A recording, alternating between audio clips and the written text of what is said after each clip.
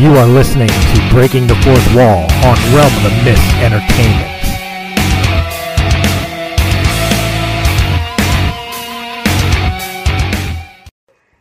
And start the intro.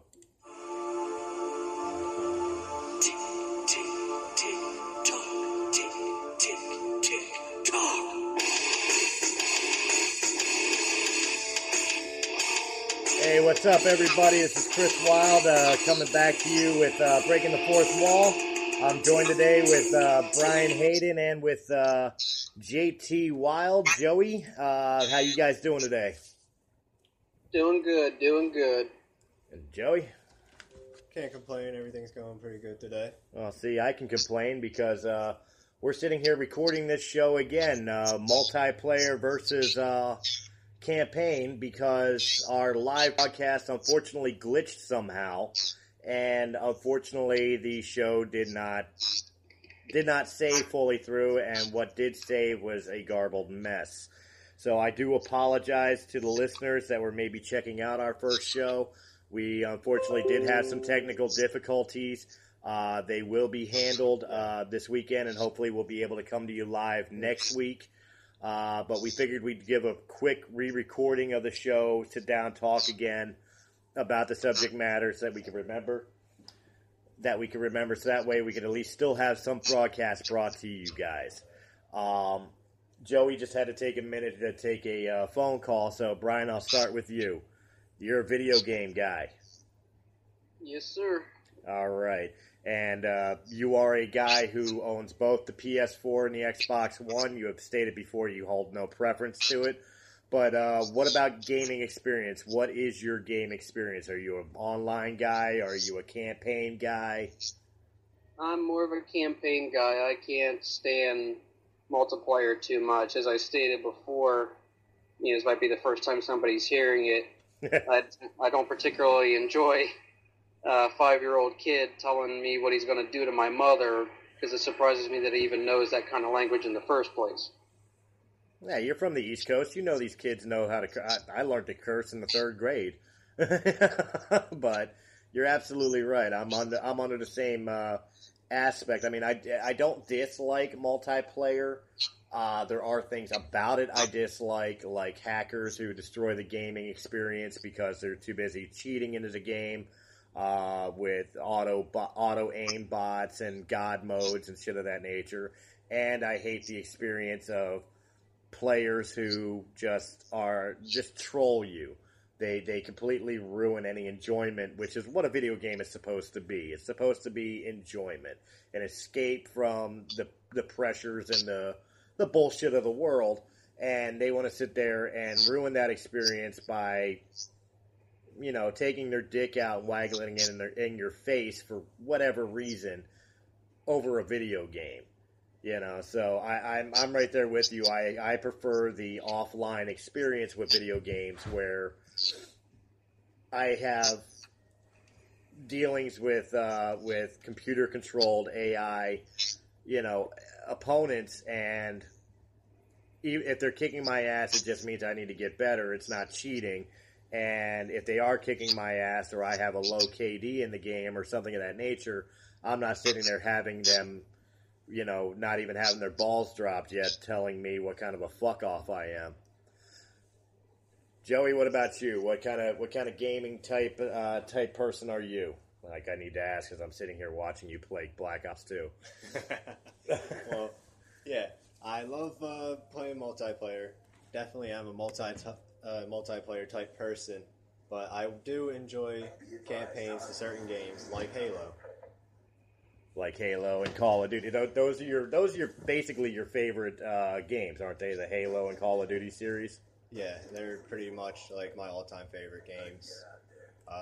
Halo is really the reason why I got my first ever Xbox. And the multiplayer came later on. I never had online until I was about 14 years old, and that's really when I started experiencing multiplayer and finding a real love for it. Okay, how do you feel about the hackers and trolls on the online experience? Brian and I just touched base on it a couple minutes ago. about dealing with, people who either trash talk the shit out of you or people who, hack or mod the lobbies or whatever else to basically make their characters unbeatable just so they can laugh as they're, shooting you through walls on the opposite end of the map without even needing to aim. Those people ruin the game and they should go to hell. I don't know why it makes them feel like they're better than somebody. Like, that's the only thing I can think of is it makes them feel like, oh, I'm better than you because under normal circumstances they're not. Well, I mean, I guess it kind of goes back to the older gaming experience. I don't know, Brian, if you remember the Game Genie. Yep, very fondly. Fondly. Because you would play a game, and granted this is offline, but you would play a game, and I remember this even with PC, like playing the original Doom.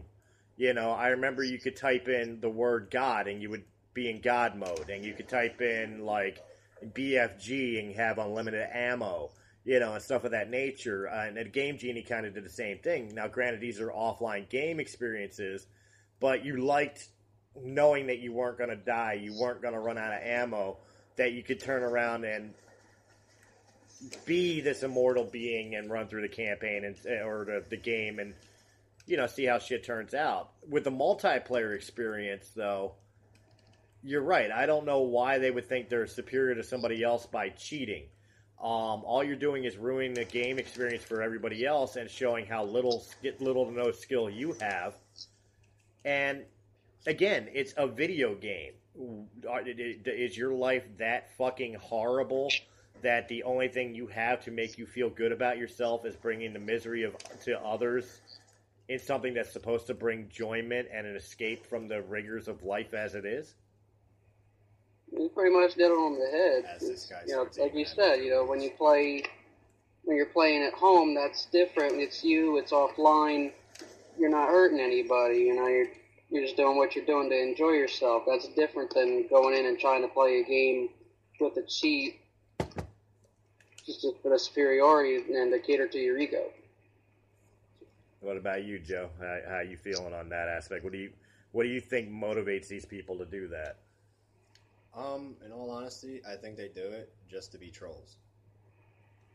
I think they do it just to get a good laugh out of it. It brings them entertainment to hack games and piss people off by hacking them and cheating with God mode, invisibility, or somehow bringing guns, like Call of Duty wise, bringing guns into the game that were in previous Call of Duties that were never in the game and somehow using them and stuff like that. Like, it just makes it completely unfair. Aim mods, aim mods, just unfair. Rapid fire mods, unfair. It's just all unfair. And, like, honestly, if you got to use them, you are terrible at the game. You're not better than nobody. You're just proving to everybody that you are bad at the game, and that you have to use those just to be able to play the game. All right. Well, I kind of proposed this to the panel before. We're speaking about the cons of the multiplayer online, but let's go into a little bit more detail before we move on to offline campaigns and the pros and cons of it. What are the positives, in your opinion, of the online experience? Like, what does online offer you as a player that isn't offered through an offline campaign?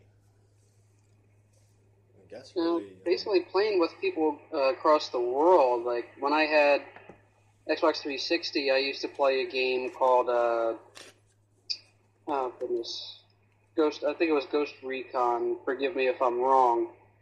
But you had me, I had another friend that played, a couple, down the street from me. But we were playing with people from all over, and it was awesome to be able to, cooperatively. It was cool to be playing with people all over the country. To me, that's one of the best aspects of it. Okay, Joey? I mean, yeah, I could see something like that with the whole interaction with people from all over the world. Like, that's a cool feature of it.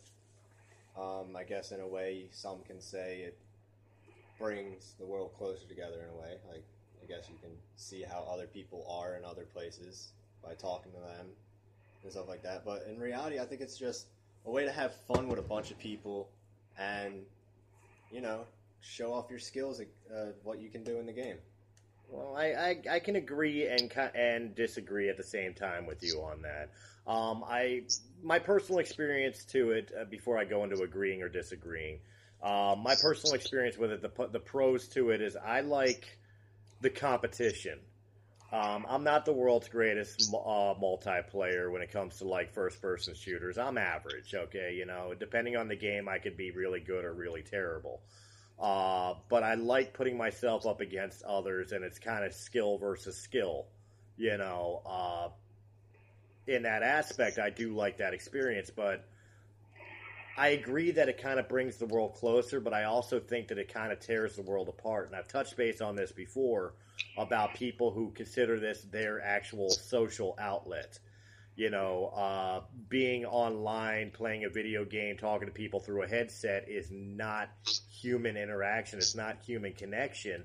And a lot of people have the same with like social medias and stuff of that nature, have used it to replace actually having human connection and human interactions with each other as you would do, like we talked about the other day at arcades, or like you would do just in normal life when you went out and, you know, rode your bike with your friends, or have a barbecue if you're older and you invite your buddies over, and a pool party and shit like that. You know, those were more social gatherings and brought more of the human element, which I think is getting lost in today's society, to the multiplayer. I can see that. Brian, you agree or disagree on that? I definitely see your point in it. Definitely. Definitely. Yeah, I mean, you sound like you were going to keep going. That's why I'm like waiting for you to finish. Because I'm kind of torn. Because I see your point, but I also like both points are correct. Like, I don't disagree with either point. All right. Well, we touched base on this earlier about like the experiences of multiplayer, especially when it comes to trolling, particularly with little kids. We were discussing on the live feed. Unfortunately, nobody got to hear it. About the possibility of how they could improve the experience, whether they could put governors in it where, like, when you create your Xbox Live or your PSN account, you have to put in your birthday. And if these servers would actually read your birthday and put you in age-appropriate lobbies and age-appropriate groups, or something of that nature to maybe help try to fix the online experience and interaction between people. What is your guys' takes on that? I got one on this. Yes, there's the pros of that. There is pros to that, but a con I could think of it is, think about me and you growing up when pretty much like the only way we had contact with each other or able to talk to each other was on Xbox. And I was maybe like 14, 15 at the time. Okay. So, age-appropriate lobbies, how would that work out if a father and son would want to play like us?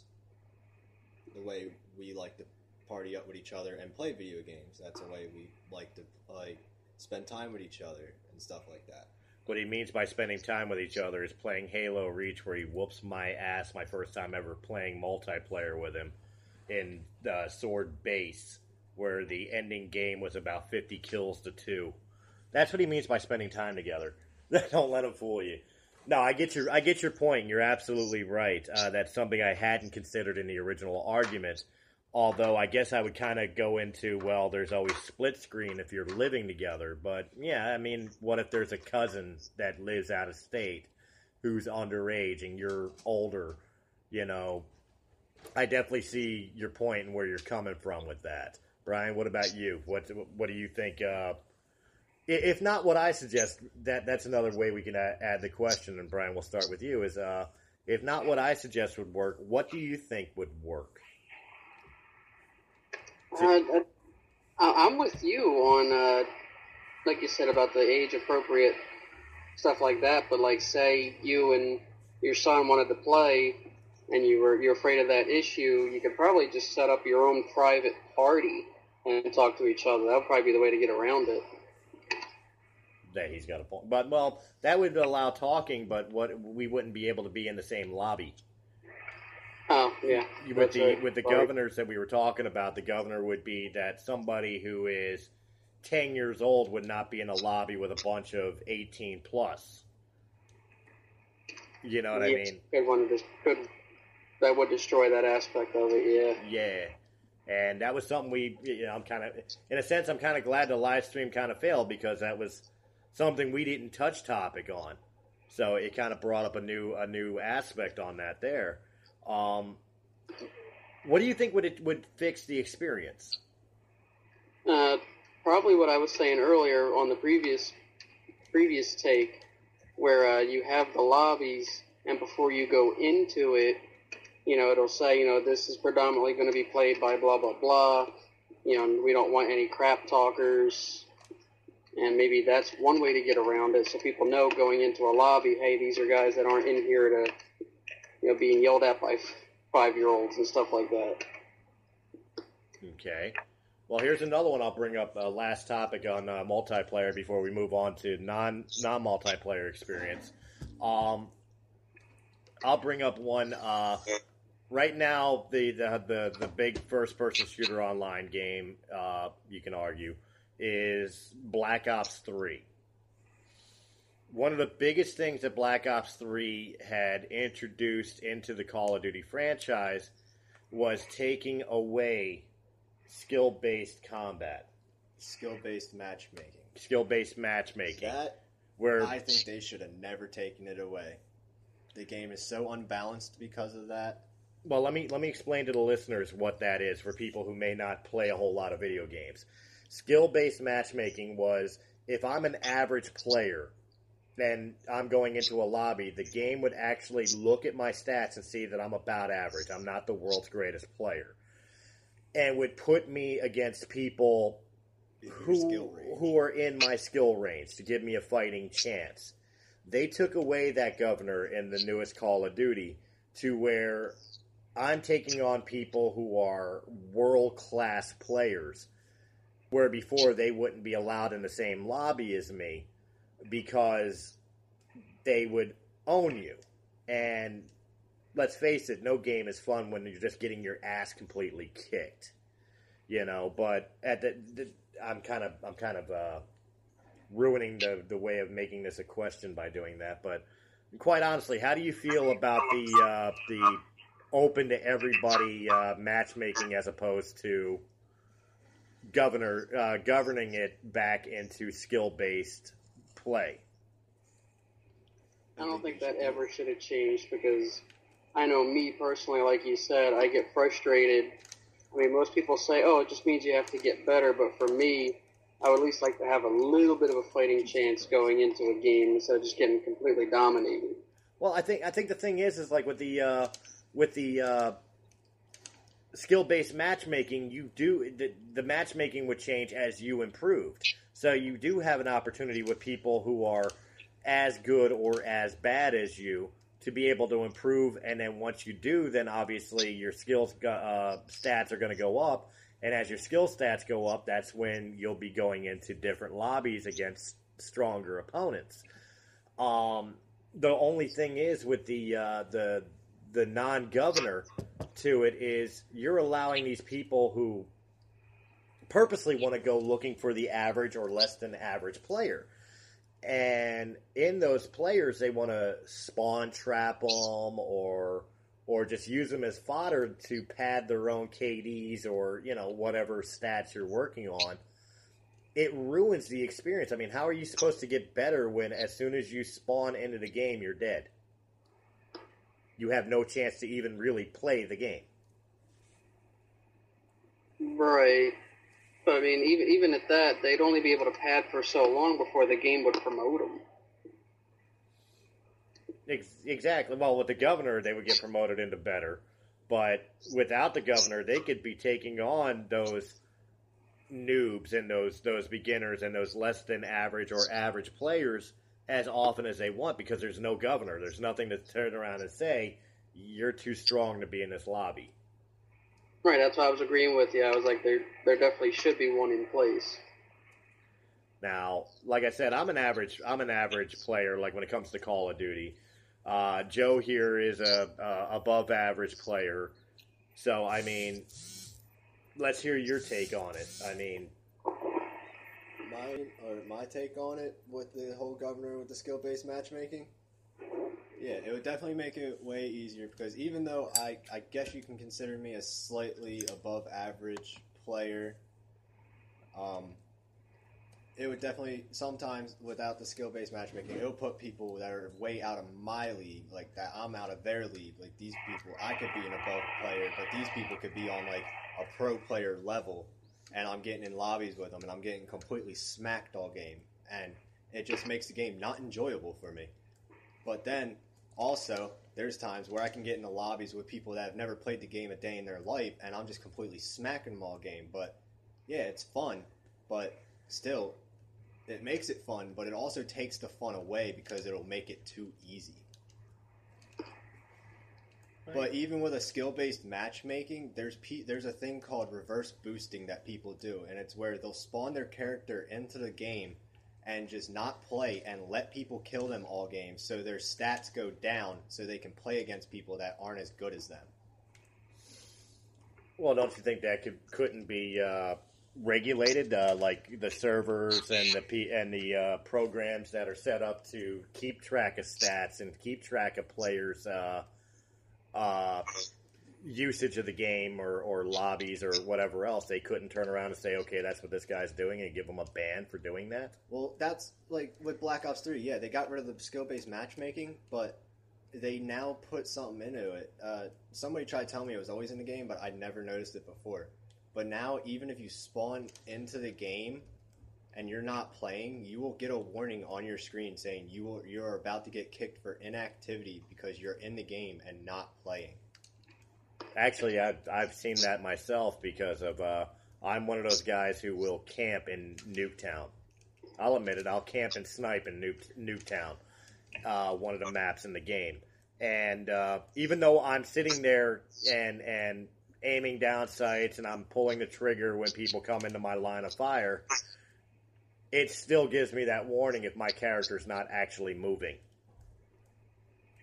You know, so every once in a while I have to actually move my thumbstick controllers, making my character move position to keep from being booted from the game for inactivity, even though I am still participating in the game. You know, but actually this kind of brought on another. I lost my train of thought for a minute here. Well, we'll come back to multiplayer because this conversation had brought on a question I was going to ask. Unfortunately, I've now had a brain fart and can't remember what it was. So we'll come back to it if I remember it. Excuse me. I remember what it was.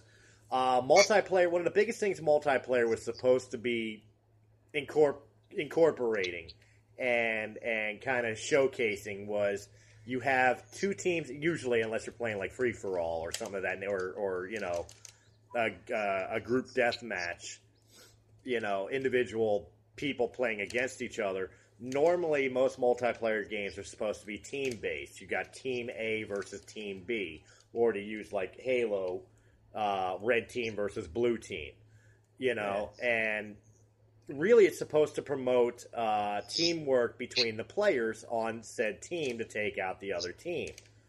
In my personal experience with multiplayer, it's very rare unless you party friends. It's very rare you ever get that experience just jumping into a lobby.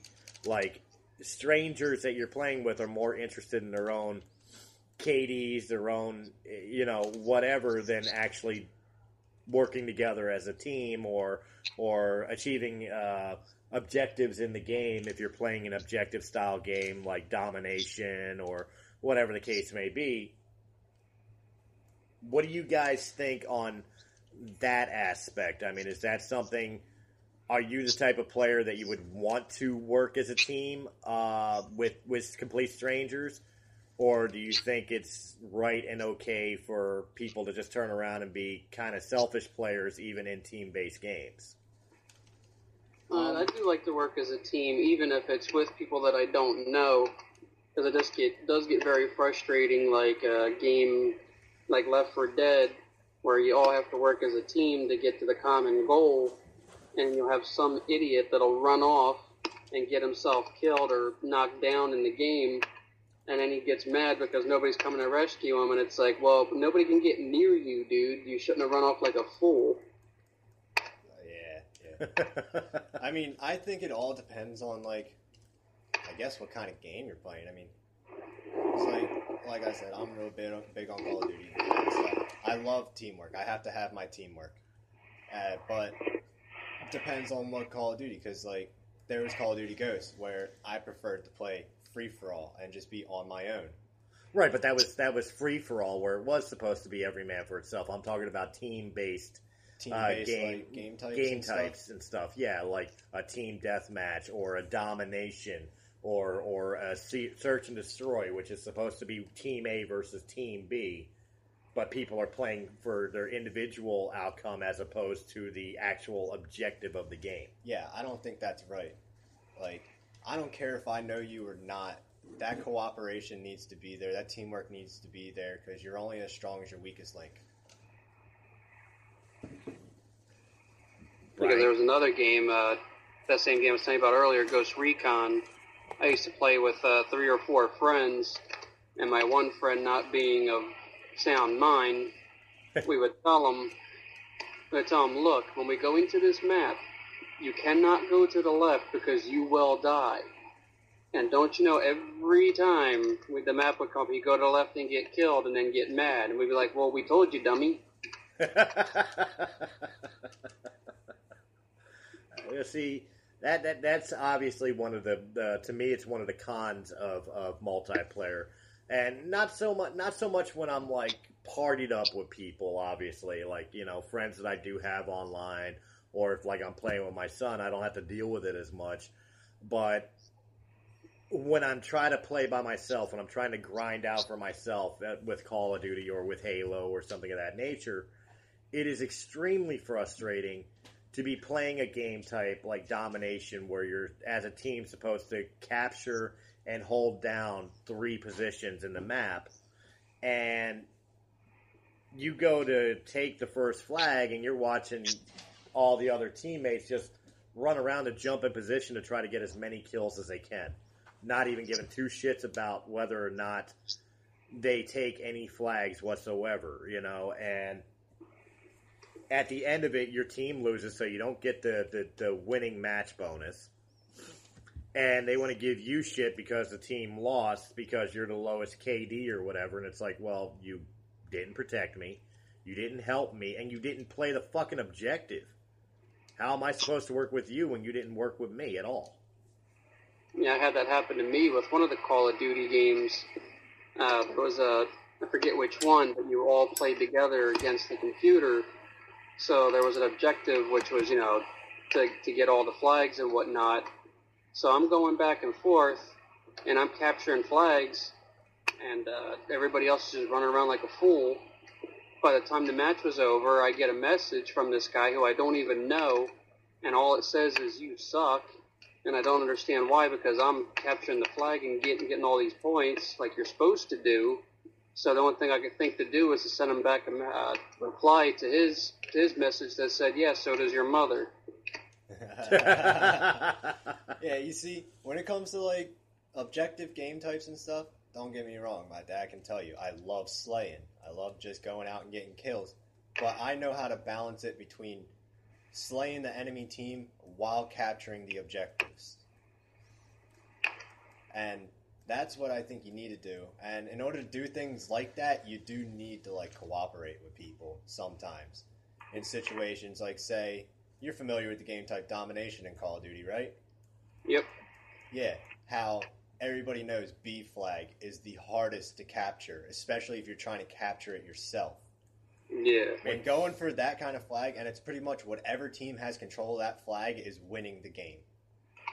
And in order to constantly keep that flag, you're going to need more than just one person on it, because once one person jumps on it, you have the entire team jumping on you. And I don't care how good you are, you're not slaying out an entire team by yourself. Well, I mean, if you have a whole entire team working together, in an objective-based game like Domination, I mean, if you have a whole team working together, you can work out strategies to where everybody should be able to get what they want. And a perfect example I can give is, and Joey, you'll remember this, is our experience with the Stahl clan in Modern Warfare 3. Yeah. We would have a full party together of players, which is, they were friends of ours, so obviously it worked, but it helps to prove my point. You would go out and you would have the one or two guys that would be the run and gun, and they would tank everybody and start slaying away. But you had the other 2 to 3 players that were running around and locking up the flags and protecting the flags. You know what I mean? So you got your one guys that are keeping the guys away from the flag while you have a couple other guys actually taking the flags and trying to hold them down or running across map to the other side to handle it. Yeah, they may not be getting as many kills as the slays, but they were achieving the objective thanks to the slays doing the killing and protecting and keeping the guys off the enemy guys off the flag. That was to me the definition of teamwork. Because again, I wasn't the world's greatest player in Modern Warfare 3.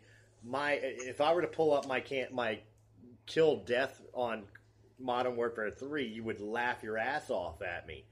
But I achieved so much being a team player because I may not have gotten all the kills, but ain't nobody touching me in flag captures. You know what I mean? I knew how to run around the map avoiding the combat and take those flags from behind you because you're too busy paying attention to Joey. So I think team play in that aspect has its benefits as well. Depending on who wants to put down their ego or their KD long enough to be the team player and figure out who would be your better tanks and slayers and who would be better at run the map and capture, or complete the objective, whatever the objective may be. Brian, would you agree with that? Absolutely. That's why I thought it was ludicrous that guy got mad at me for capturing the flag. Like, geez, I'm sorry. I thought that was the objective. All right, on that aspect, let's go ahead and switch to the other side of the video game industry, the single-player campaign. This is video games as they were always intended to be when they first came out, which is you running through a story or levels or whatever the case may be, just you on yourself, the lone protagonist, against some predetermined storyline created by the creators. Guys, first question. How is your feeling of not first person, I keep saying first person, single player offline games? And more importantly, what was one game that absolutely stood out to you as a single player campaign game? Their campaign. It's always nice to have that, especially like somebody like me who prefers the multiplayer, but it is nice to take a break from the multiplayer and the grinding and the competitiveness to just have some fun and enjoy the game by playing the campaign. Games like that I can relate that to is like Halo. I love Halo's multiplayer, but Halo, the first thing you'll always see me do when I get a new Halo game is I go straight to the campaign because they're just they have like some of my favorite campaigns. Like I have the most fun playing them, and like I referred to in our live stream that sadly got corrupt and everything. Pokemon was one of the first games that it wasn't online, and you just played the storyline, and it was just fun sitting there playing it, and you'd sit there and play it with your friends and compare your Pokemon to each other and how many gym badges you have, or how far you are in the game, how close you are to completing your Pokédex, stuff like that. It makes the games enjoyable and fun, other than getting frustrated from the multiplayer whenever you have those days. All right, Brian. I prefer single player campaigns over multiplayer, and I think even if I was going to get into multiplayer, I think I would prefer going through the campaign first. I think that'll familiarize with yourself with the game first. You don't walk in and all of a sudden all these things are changed around. You're like, hey, this isn't how it's supposed to work. All right, and what's a game? What's a game that stands out to you as far as a single player campaign type game that you loved playing, or still to this day love playing?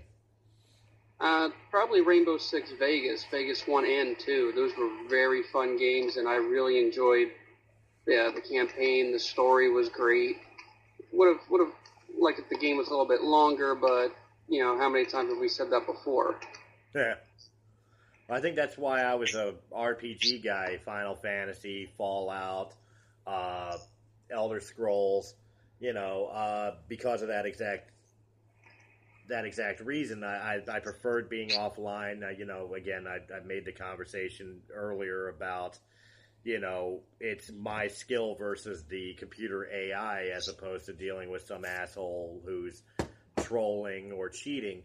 You know, but it's also, those were long games. You had your main story, you had your side quests, you had miscellaneous quests, you had other things to do in the game, you know, before you wound up finishing the game, that by the end of it, you've gotten 99 plus game hours out of the game. You know, one of my biggest complaints with, like, Call of Duty, which I think has, like, great offline campaigns to them, the stories, but they're like 10 hours. They're really short. Not even. Like, some of them not even. Like Ghost was probably maybe like a 6-hour campaign. I beat that in maybe like 6 hours. Yeah. Halo 4 beat that in maybe like 7-8 hours.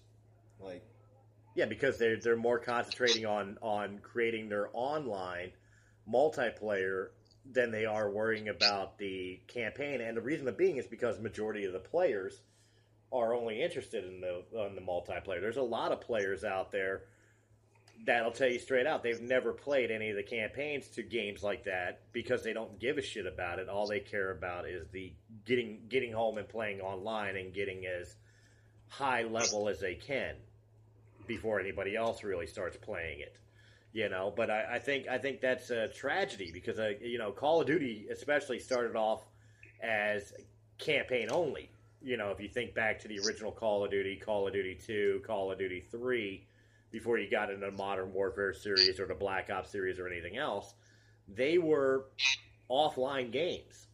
Not exactly true. They did have an online, but online gaming wasn't really, well, multiplayer on consoles, I should say, wasn't really big at the time. Okay, fair enough.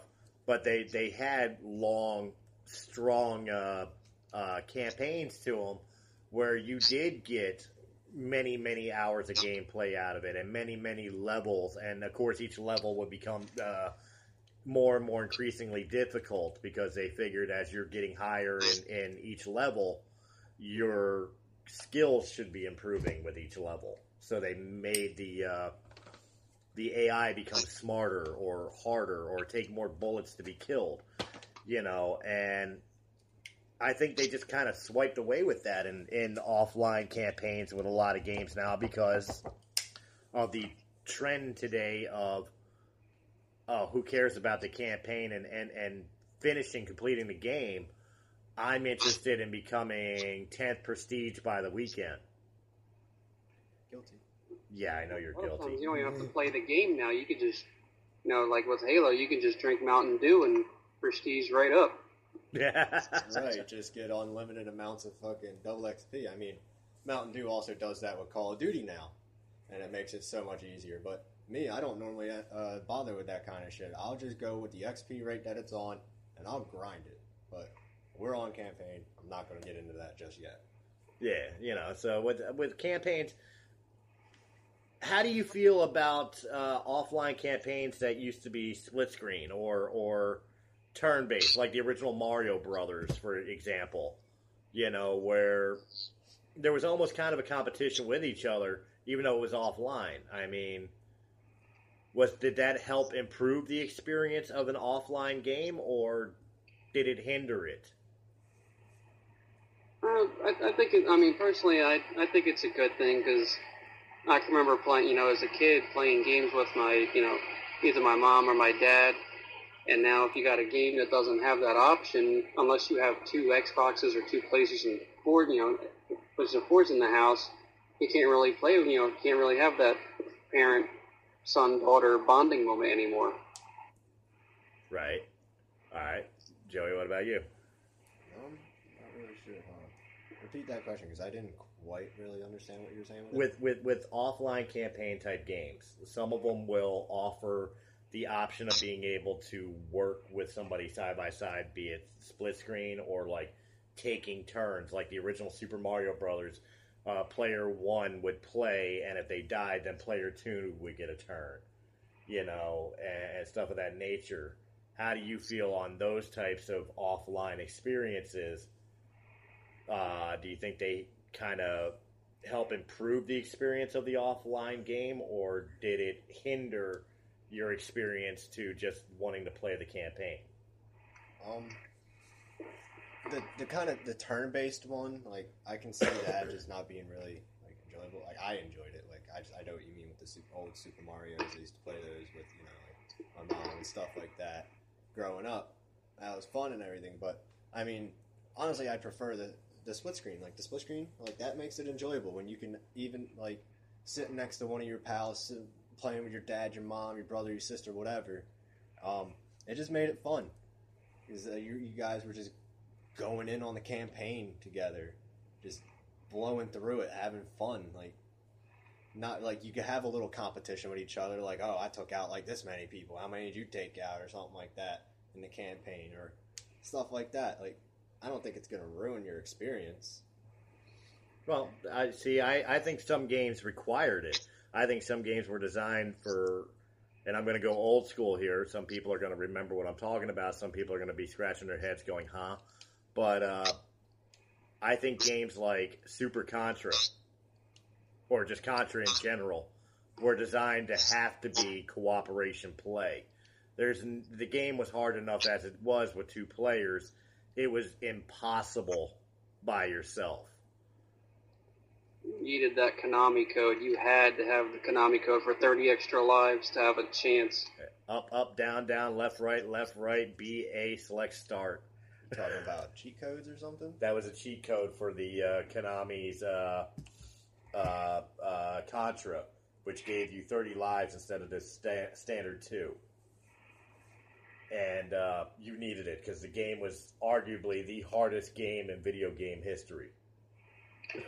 Except for Battletoads. If you tried to play 2-player, you basically couldn't play. The game was unplayable. Well, I think it depends on the game, because, I mean, there's other games where it's like, I remember the original Ninja Turtles. Not the arcade version, the original Ninja Turtles, where you got to play as all 4 turtles, but you only got to play as Michelangelo when Leonardo died. And that was another one of those considered to be, like, impossible games, especially level 2, where you're swimming around in the sewers with electrified seaweed, and you couldn't control the characters enough to not hit that seaweed and not die. You probably didn't know this either. I didn't really know until earlier this year. Apparently, you could switch turtles mid-game. Oh, really? As a kid, I had no clue, and I was watching a video. I don't know if you've heard of him or not, but he's the Angry Video Game Nerd. I've heard of him. And he was doing one of his videos, and he switched turtles. I was like, hey, I didn't know you could do that. But, it brings me back, then Teenage Mutant Ninja Turtles released an arcade game, in arcades and stuff of that nature, but it also came to home game systems where you could have, of course you're talking about the NES, so you didn't have 4 players unless you had that little L-shaped thing. But you could have 2 players playing at the same time, being as, any 2 of the turtles. and it made the game experience, in my opinion, so much better to have somebody to play with, and you could strategize against the computer and what they threw at you as far as like the foot minions and stuff of that nature. I think that's another perfect example of when teamwork play or co-op play in an offline campaign is beneficial.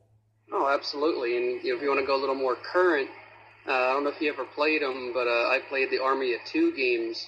You really had to strategize. It was you and your buddy. I mean, you could play with a computer controlled if you wanted to, but you had you and your buddy, and you would have to really strategize to flank and everything. And, like if I'm playing, I would have to shoot at the bad guys so they would be focused on me, so whoever I'm playing with could go around and kill them without them being noticed. Well, see, I'm familiar with the Army of Two games, but unfortunately I never had anybody to play with. So I had to play with the computer controlling the second guy. It didn't improve my experience at all. To me, it was kind of like the same type of experience as Resident Evil Type 0. Where you had your character and then a computer-controlled character with you. And you could switch between the two characters, but when you switch between the two characters, you're controlling the one character, the computer's controlling the other. And the computer-controlled character just basically wasted your supplies, was always getting in the way. If you're trying to sneak, they're the one that always got spotted. I mean? It really kind of ruined the experience because there was no real control to it. Now, maybe it would have been different if there was a co-op play, but that was my experience to it. So I really don't know. But we're winding down to the last 10 minutes here. You had something you wanted to go into with multiplayer, but you were holding off on campaign. That was the whole, you guys talking about the people that want to grind the prestiges and stuff. You guys brought something up about that. I forget exactly how you guys worded it, but the people who buy games without playing the campaign, they're only interested in getting to the master prestige the fastest and unlocking all the shit. Oh yeah, that's me. That's me on Call of Duty, 100%. I mean, Mountain Dew codes. Like I said, I'm guilty of being that person. Buy a new Call of Duty. First thing I'm doing is I'm not touching its campaign until I'm top prestige on multiplayer. Like I just did. I'm not the highest because the way Black Ops 3 works is now that you reach Prestige Master, not only do you reach Prestige Master, but now you got to go up another 1,000 levels. I'm not doing that. I'm not doing that. But unfortunately, there's others that have. But there is things in that game that I grinded the shit out of, like the Dark Matter camo, which the only way to get it is to unlock the gold camo for every single weapon in the game. Yeah, I remember you bitching about having to do all the challenges for just the combat knife. Oh. Because how the hell do you run around with a combat knife in a game where people can thrust 30 feet up in the air and shit? Using guns and everything. It made it hard, but I did it. But, yeah, it's some people could do that like it's nothing. Me, I've been trying to get that shit since the day the game came out. Just got it the other day. All right. But, so another thing I wanted to touch up on multiplayer. I know we said we're going to go more into it in next week's cast about the esports of multiplayer. Yes, for Pete, before he gets into it, for people, next week, Brian and Joey and I, and we should be rejoined by Mike Thorne.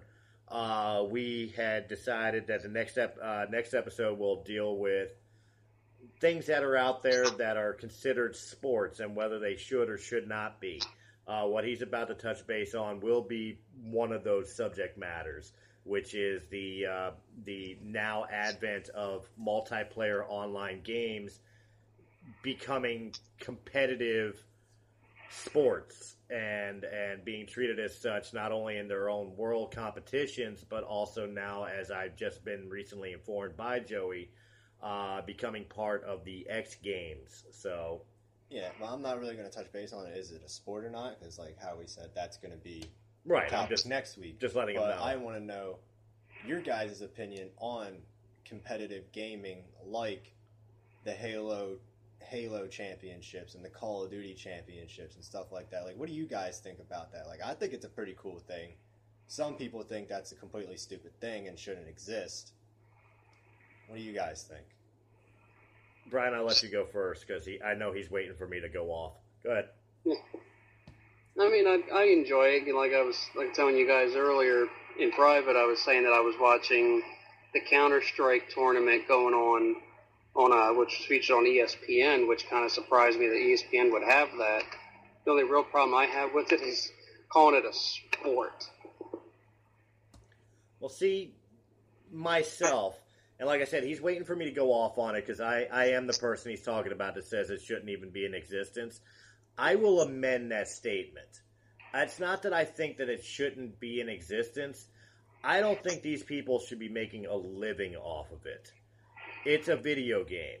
You're playing a video game and you're making hundreds of thousands of dollars per competition for a video game. To me, I have no problem with competitive play. I have no problem with there being teams that compete, and when they win to become the best in the world or whatever else, sure, give them some sort of prize or something like that. But to me, it's almost like if you went to the card shop or the hobby shop and played Magic the Gathering or Yu-Gi-Oh! You're not making $100,000 when you win the tournament. You'll win like $100 and maybe a box of booster packs. I don't see it being such a skill-based thing that it should be rewarded in the aspect of like an athlete, or especially in the aspect of these kids who are sitting here making more money than like a U.S. soldier who actually does the shit that they're sitting there pretending to do on video games. You know what I mean? To me, it's kind of insulting that any average Joe Schmo that had no life and spent all day fucking sitting at home playing video games can make more money than somebody else who actually applied themselves in life.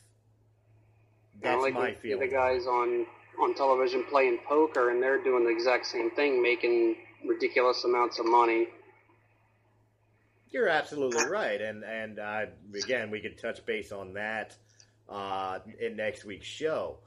You know, but that's my viewing on it. I don't have a problem with there being a Call of Duty World Championship. I don't have a problem with there being a Halo World Championship.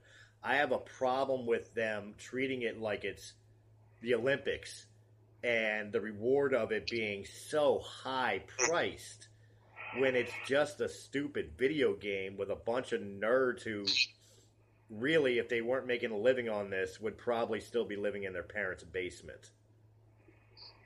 Yeah, I could see where you're coming from that. Like what was the prize? What was the prize winning for like the last Halo championship? I think it was a payout of $2 million, split between 4 players of the winning team. That's my point. So, just from playing the video game, using your thumbs on a controller, these people just walked out with $500K a person. And that's for one tournament. Yeah, now granted it lasted a couple weeks or something like that, but that's one tournament. Now I hate comparing it to like a sports athlete, but you think about like a baseball player. They play 182 games in a season. That's not even including playoffs or the World Series. You know, that is simply the regular season. They make less than that in all that time than a kid sitting there playing a video game. Yeah, and these competitions are usually, at least I know for Call of Duty, they're usually at least once a month or so.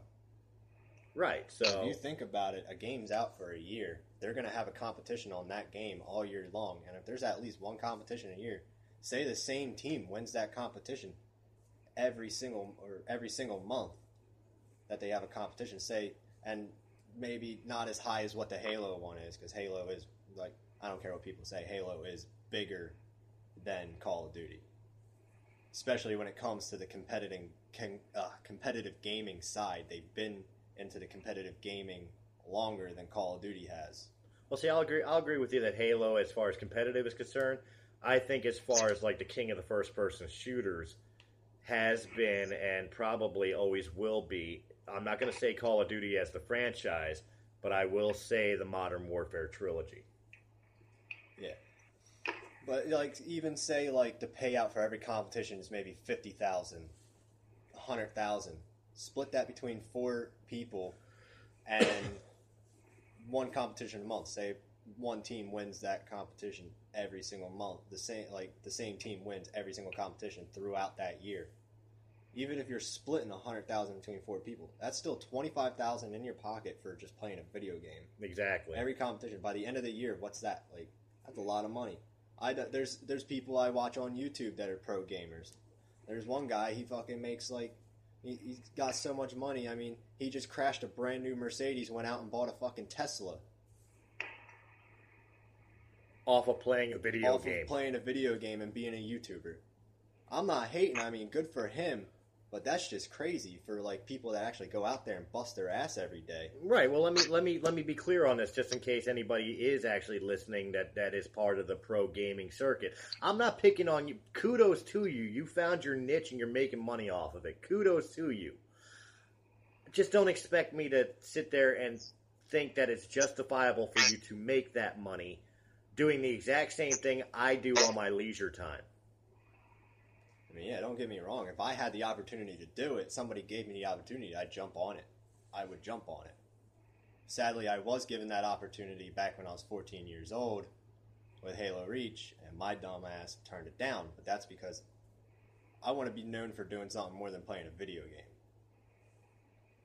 Which is why we do this podcast. Brian, what about you? How do you feel about these World League competitions? Like I said, I enjoy them, but I think that at least the payoffs need to be a little more realistic for what they're doing and what they're really not doing, and that's any kind of actual effort, in my opinion. That's exactly it. I mean, we live in a world right now where people who work at McDonald's think they deserve $15 an hour for screwing up your order. And dropping out of high school and screwing up your order, but they deserve more money than some people that went to trade school. But yet we've got kids, teenagers, early 20-year-olds making, millionaire money on playing a video game, not designing them. I'm not, power to the designers. They deserve their money because they're creating the thing that everybody is sitting here talking about right now. But the players, just because you put a team together and got a sponsorship from an energy drink, should not mean that you make more money than CEOs of some corporations. I mean, like that kid he's talking about. That kid, crashes a brand new Mercedes. Crashes a Mercedes and it's like, no big deal. I'll buy a Tesla. Even Donald Trump has to think about that expenditure. You know what I mean? I wouldn't really use Trump as an example. All right, how about Bill Gates? Bill Gates even has to think about that expenditure. Think about it. When you really think about it, it's almost like these kids who are sitting there playing on an Xbox. Well, yes, I know this tournament has been sponsored by PS4, but these kids that are normally playing on Xbox, half of them are making more money in a tournament than Bill Gates makes in a year. I wouldn't put it that far. Their outcomes aren't that big yet. They're getting there, though. It might get there at one point. There's some of them that are making more money than the guy who created the shit. You know what I mean? Or at least his corporation. Oh, fuck. Because we know Bill Gates ain't the one designing it. He just likes to stand up when it's presented and be like, look what I did. But that's neither here nor there. We're going to go ahead and end this podcast right here. I want to thank Brian and Joey for hanging out with me and doing this for a second time. Again, to our listeners, we will get this straightened out. I should be talking to the powers that be at WKKH, and we'll find out what had glitched out and what had happened, so that way we can make sure we come out live for you guys next week. Next week topic, like I said, is it a sport? We'll be discussing some of the weird and off-color type sports that are out there. And I'm making parenthesis quotes with my fingers here when I say the word sport, because it's going to be in debate on whether or not it should even be considered one. Until then, Brian, you have any final thoughts? Yeah, that's about it. Just happy gaming, everyone. All right. Yeah, have fun gaming. Try not to take it too serious. And after you watch this video, make sure to give us a like and a subscribe. There you go. Until then, I'm Chris Wild. Thank you for listening. Talk to you later. Bye.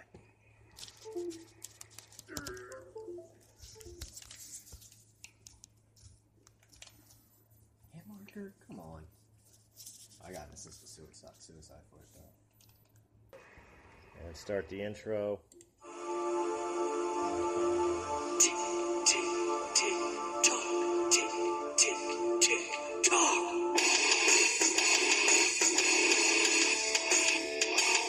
Hey, what's up, everybody? This is Chris Wild coming back to you with Breaking the Fourth Wall.